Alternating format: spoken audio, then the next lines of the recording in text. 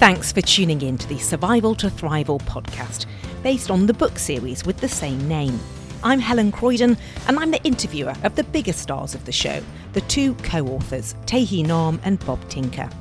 Tae Hea and Bob are a duo of investor and entrepreneur. They have a long history of working together and have written 2 books together, aimed at founders and entrepreneurs striving to build enterprise startups.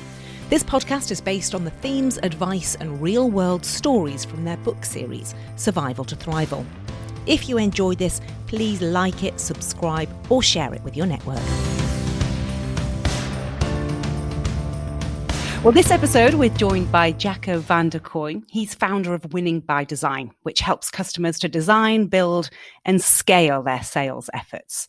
Well, he's a total expert in go-to-market fit. We want to brainstorm today some of the ways of implementing go-to-market out in the real world. So as usual, I'm going to hand over to Tae Hea and Bob to ask Jacco all they want about finding go-to-market fit.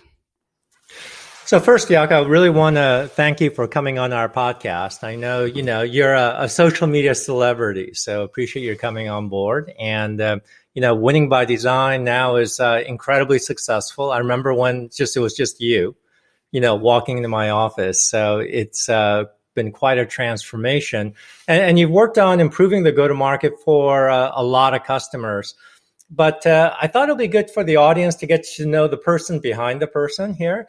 And so if you could just share with the audience why you decided to start Winning by Design in the first place. Well, thank you, Tae Hea, for that wonderful introduction.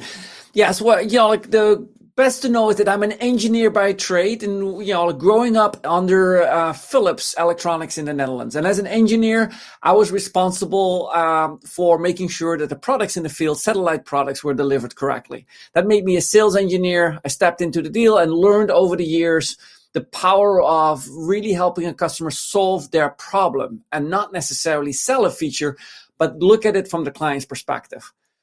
Starting 2012-13, I brought that into a consulting company, and today, like you said, we're helping lots of companies with that practical insight. What is the practical perspective? How do we help not to sell customers, but rather to help our customers to buy the solution that will benefit them? And I always liked your phrase, how to make sales as a science. I think it's really an extension of that engineering methodology to sales, which is a very unscientific process, it seems.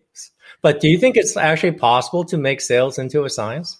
Absolutely. I think that sales was one of the first groups in the early days to embrace data, obviously with conversion rates, win rate, average price, and so on and so forth. So it early on already embraced that. Over the past years, we see more and more science coming into it. If you're looking at, voice analysis, call analysis, and so on, it becomes more and more scientifically driven.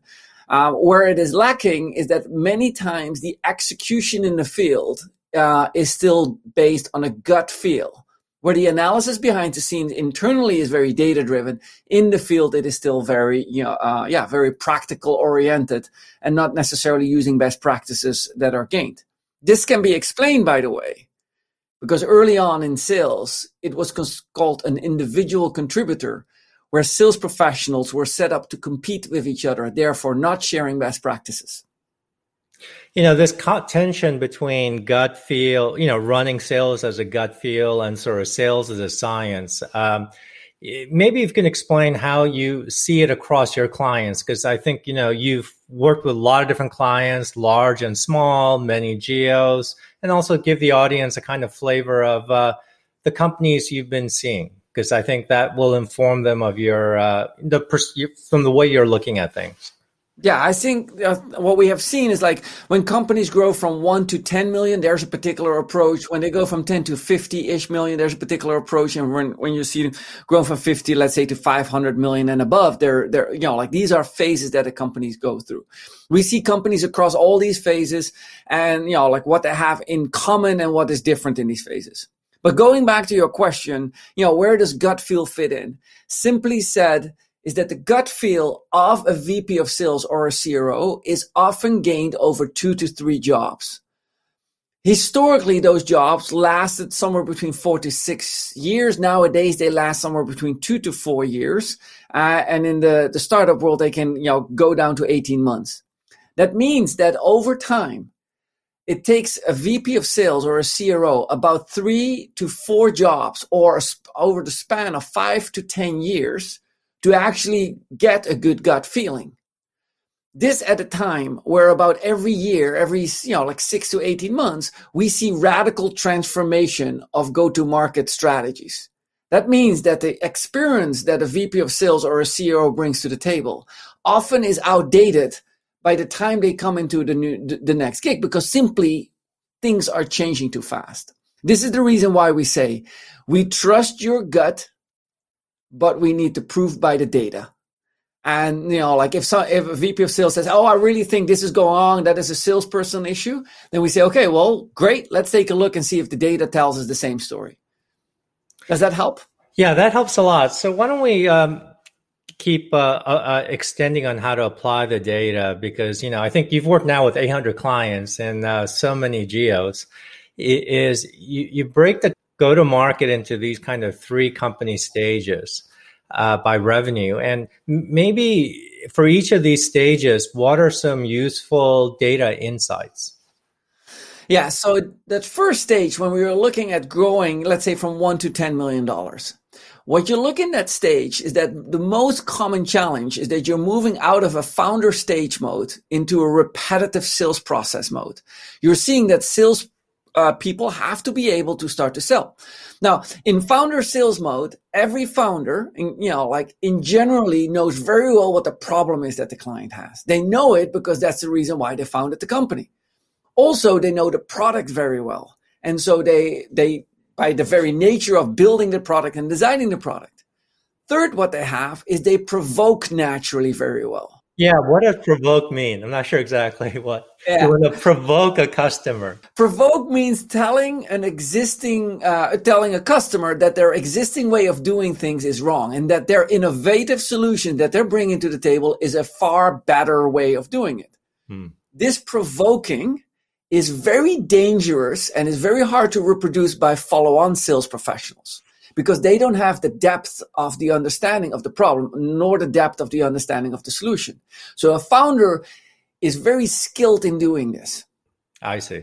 Now, this provoking causes that, what the sales professionals need to do in that $1 to $10 million, they often need to learn from the founder. That means that the founder, often brings on the sales professionals and then, says 6 months, 12 months into the deal, to the board, to the executive team, I don't know who we brought on board, but we're 6 months into it and I'm still outselling them. Are they really a professional? And you go well, of course you are. They are professionals. How much time have you spent on them, telling them and educating them? And so, for example, what we recommend here to do is that founders in their sales pitches record the calls that they are having with the customers in those early months and educate the salespeople. See what I do here. See what I'm relating to here. And it's that they are more or less selling to their own salespeople before they start selling to the customer. Are there any other advice you have for founders to help, their first sales hires?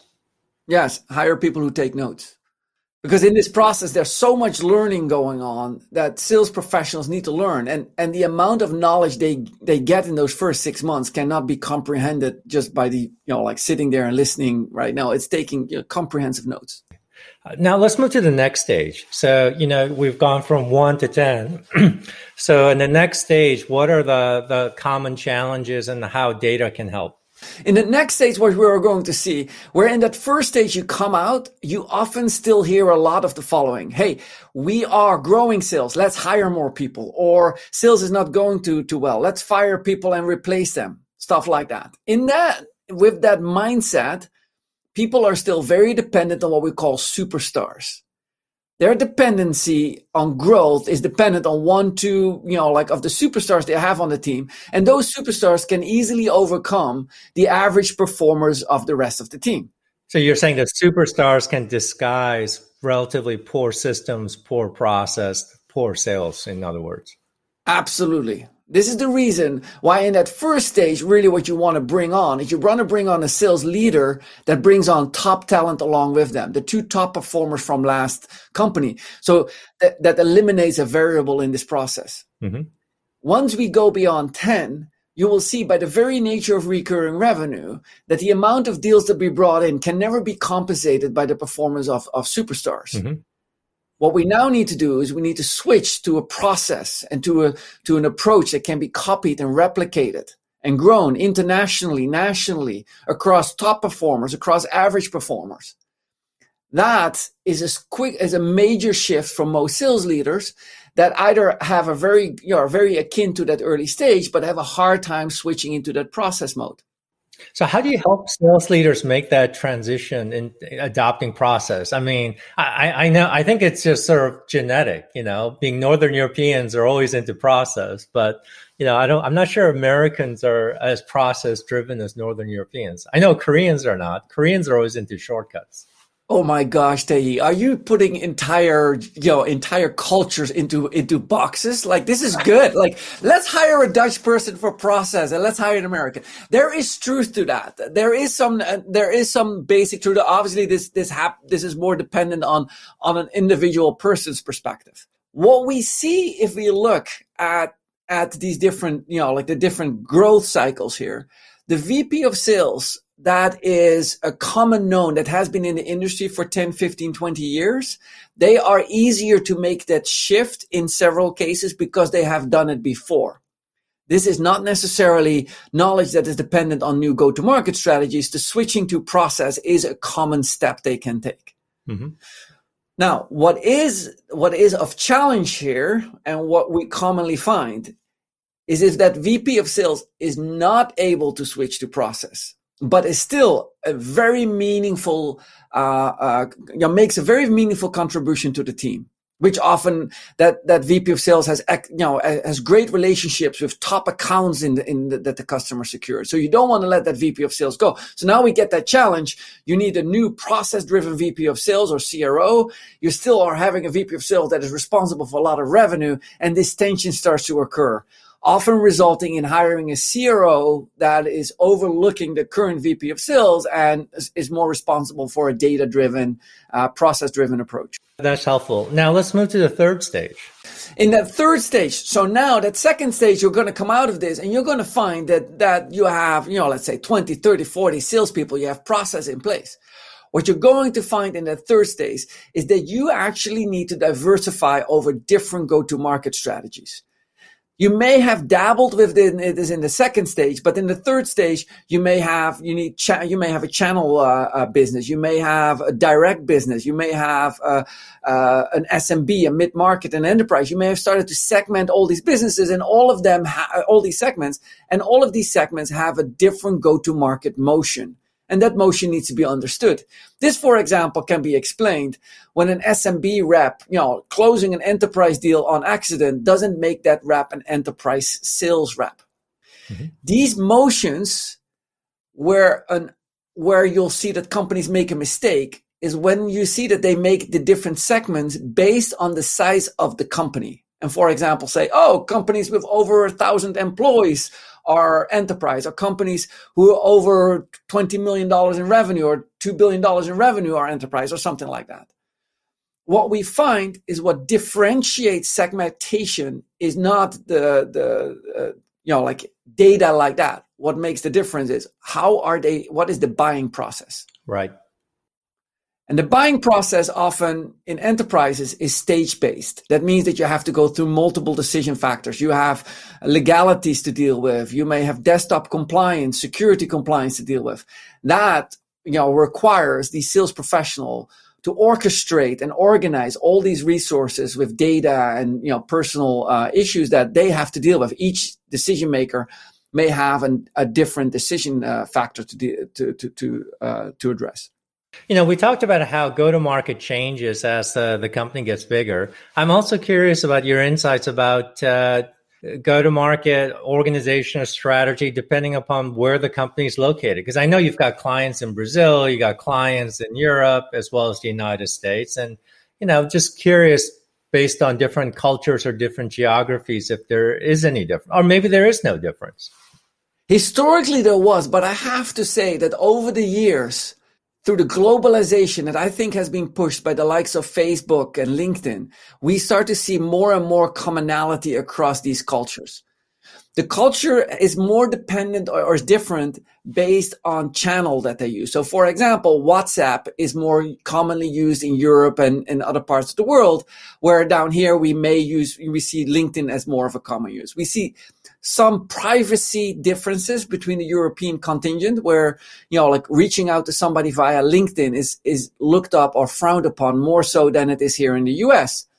Latin America, for example, we see a difference where people are leaving each other short voicemail messages via WhatsApp, which is a very common approach. And that in part is sometimes through the fluctuations of the capability of the network, making it less possible.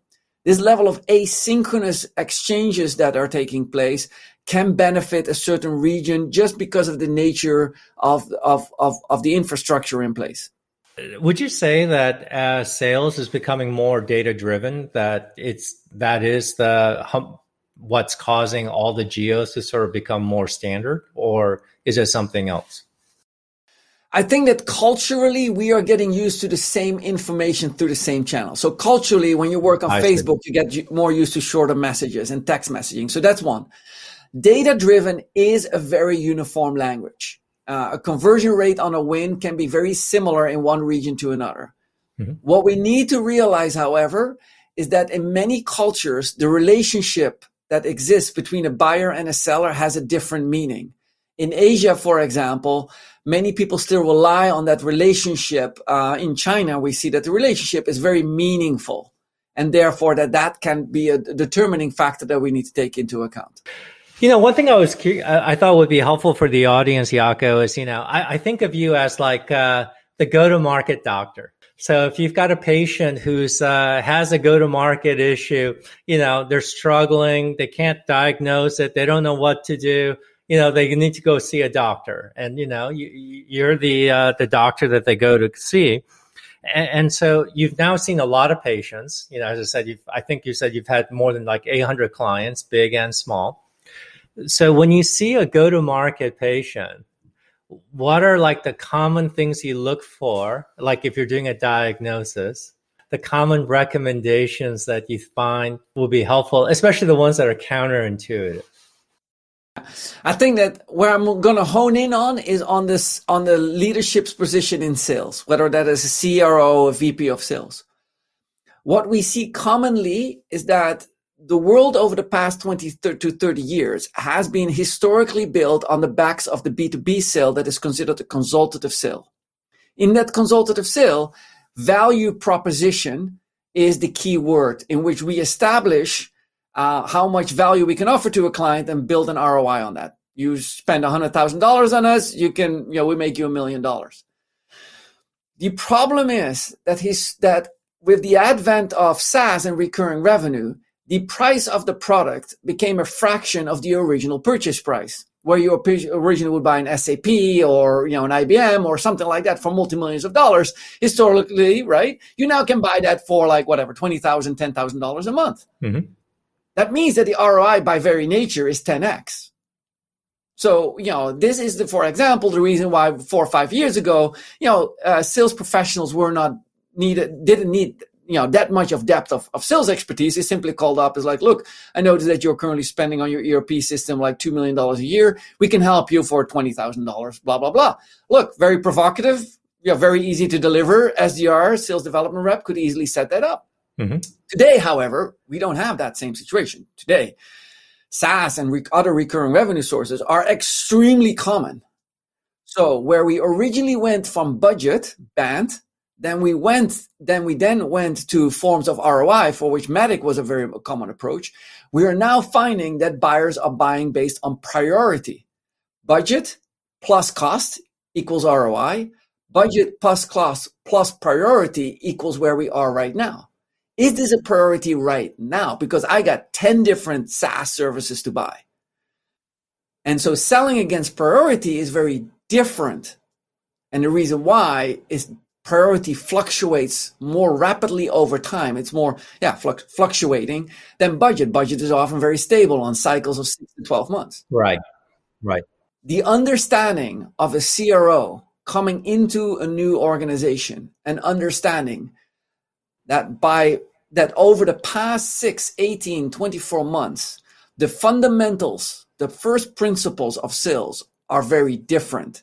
And to reinvent themselves in that role is key, because to keep going back to what was happening 20 years ago does not apply to a product. So basically, when you say it's a priority to the customer, normally it means that it's an urgent pain for the customer. That's right. And now what we see today, and I call this, they're buying on impact. Historically, customers bought on value. Value is the promise of impact. Yeah. If you buy $18 million worth of routers from me, 12 to 18 months from now, when they're installed at all your branches, you will have this impact. People today don't have that level of time, wait 18 months and so on. And so you'll see that sales cycles have shortened up in many cases from what historically were 9 to 18 months to about 6 months in B2B. But also the return, at which point in time am I going to achieve the impact, is far shorter. We're talking about weeks to months that they want to see first impact. Having priority to the customer, I agree, is absolutely critical. This idea of addressing an urgent pain. And how do you create priority, or do you filter for priority, or what? Okay, so that's the diagnosis. The diagnosis is this priority or not? What is the cure? The cure is to understand what the impact is that the client wants. Not what it is that your product can do, but what the impact is. I see. And to make sure you help them buy that impact. Now, impact can be different. I compare this, for example, when you're buying a car, the impact that you're buying is that it gets you to destination. But an Uber gives you the same impact. It's just at a fraction of the cost. You just need to know, like now, if you're buying a car to go to the mountains because you love off-roading, then Uber won't serve you that. Different impact, different product to sell. Right. So delivering, fast impact, this time to first value is critical here. Obviously shorter the time to first value and deliver impact, the faster the customer satisfaction. And as you say, it shortens also the sales cycle. The extreme case of that is on the product-led growth companies. So what would be the second sort of diagnosis and cure that you see? The understanding that the risk has radically shifted. What do you mean by that? Yeah. The B2B model historically puts all the risk at the buyer and none of it at the seller. I once, in my early days, sold something at behest of my boss. The client didn't need it. It was a $400,000 purchase. I got full commission. I knew that the client wouldn't get any value out of it. It's my last purchase that I did that way, or sell that I did that way. Why? Seller has no risk. Thank you. Product shipped. Thank you very much. Good luck. Now the buyer had all the risk, but now with recurring revenue, it is the seller who actually carries the risk, because we're not making a profit on that first 6 to 12 months. The profit often comes 18, 24 months. As recent research showed, it takes often 21 months for most of the top 50 companies in SaaS. It takes 20 months on average to recoup the client acquisition cost. That means that the risk of the purchase now actually sits with the seller, who has to buy infrastructure and cloud infrastructure and do all the engineering and so on. Front the client acquisition cost. Yeah, and I see that even pronounced as we go from subscription to consumption models. Exactly, it's even more pronounced. Yes. And now I'll give you a practical example and a practical implementation. This means that discount was invented when clients were buying multi-millions of dollars, right? And we fit it to the budget, okay? But you cannot give discount on a recurring revenue service, because as much as there's compound in profit over time, a discount given compounds in losses over time. Right. So you got to be extremely careful when we look at the customer success side of the business, where profit is generated. They control 3 variables in the equation to profit. They control how much they churn one way or another. They control how much upsell there is, and they control the length of the contract. Under that, those 3 variables are the profit engine. Yeah. Now, in that, we are measuring these percentages in single-digit percentages. While at the front end, customers or sales can often give discounts as high as 10, 15, 20%, which will compound subsequently over the years to come. Mm-hmm. This is one practical advice that we give sales leaders. Look at your last month, quarter, whatever annual sales. Take down all the deals closed. Put a category in your Excel spreadsheet. What was the average discount given? And if you see 20%, 20%, 15%, 20%, 25%, you got something to work on.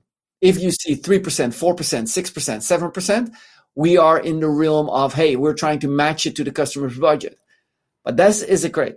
Create a list, 20 accounts that you closed in the last month, quarter, whatever it is. Note down the discount and review that as a management team and discuss, like whether these 20, 25 round number discounts really cannot be, like tuned a little bit. Right. You think the better way to give discounts is by saying you get 1 free month or something like that?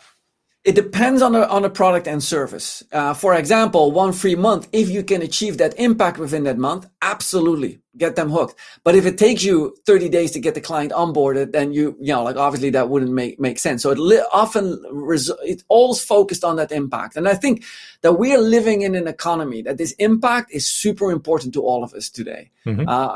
I give an example. If you order something before 9:00, I ordered a book the other day and it says, oh, it won't come until Monday next week. You go like, what's wrong with you folks? Like, mm-hmm. Really? Like we're so driven on, I need it by this afternoon.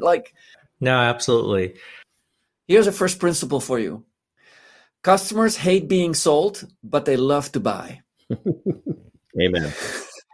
With that's a great way of ending the podcast. That's a great piece of insight. Really appreciate, Jacco, your coming on here and sharing your wisdom with us. Well, thank you for having me, and thank you for the audience for listening to this. And I hope it, it's a great, that there's a few key takeaways. All I'm asking you as an audience, pick one key takeaway and put it into action. Because in so many of these podcasts, it's very easy to listen and go away on your merry day. But pick one. Just turn one and turn it into action. Thanks for listening to the Survival to Thrival podcast with me, Helen Croydon, and co-authors Tae Hea Nahm and Bob Tinker. This podcast is aimed at enterprise startup leaders. If there's someone you know who would find this podcast useful, please share it with them, subscribe, or leave a review. That's how others find us.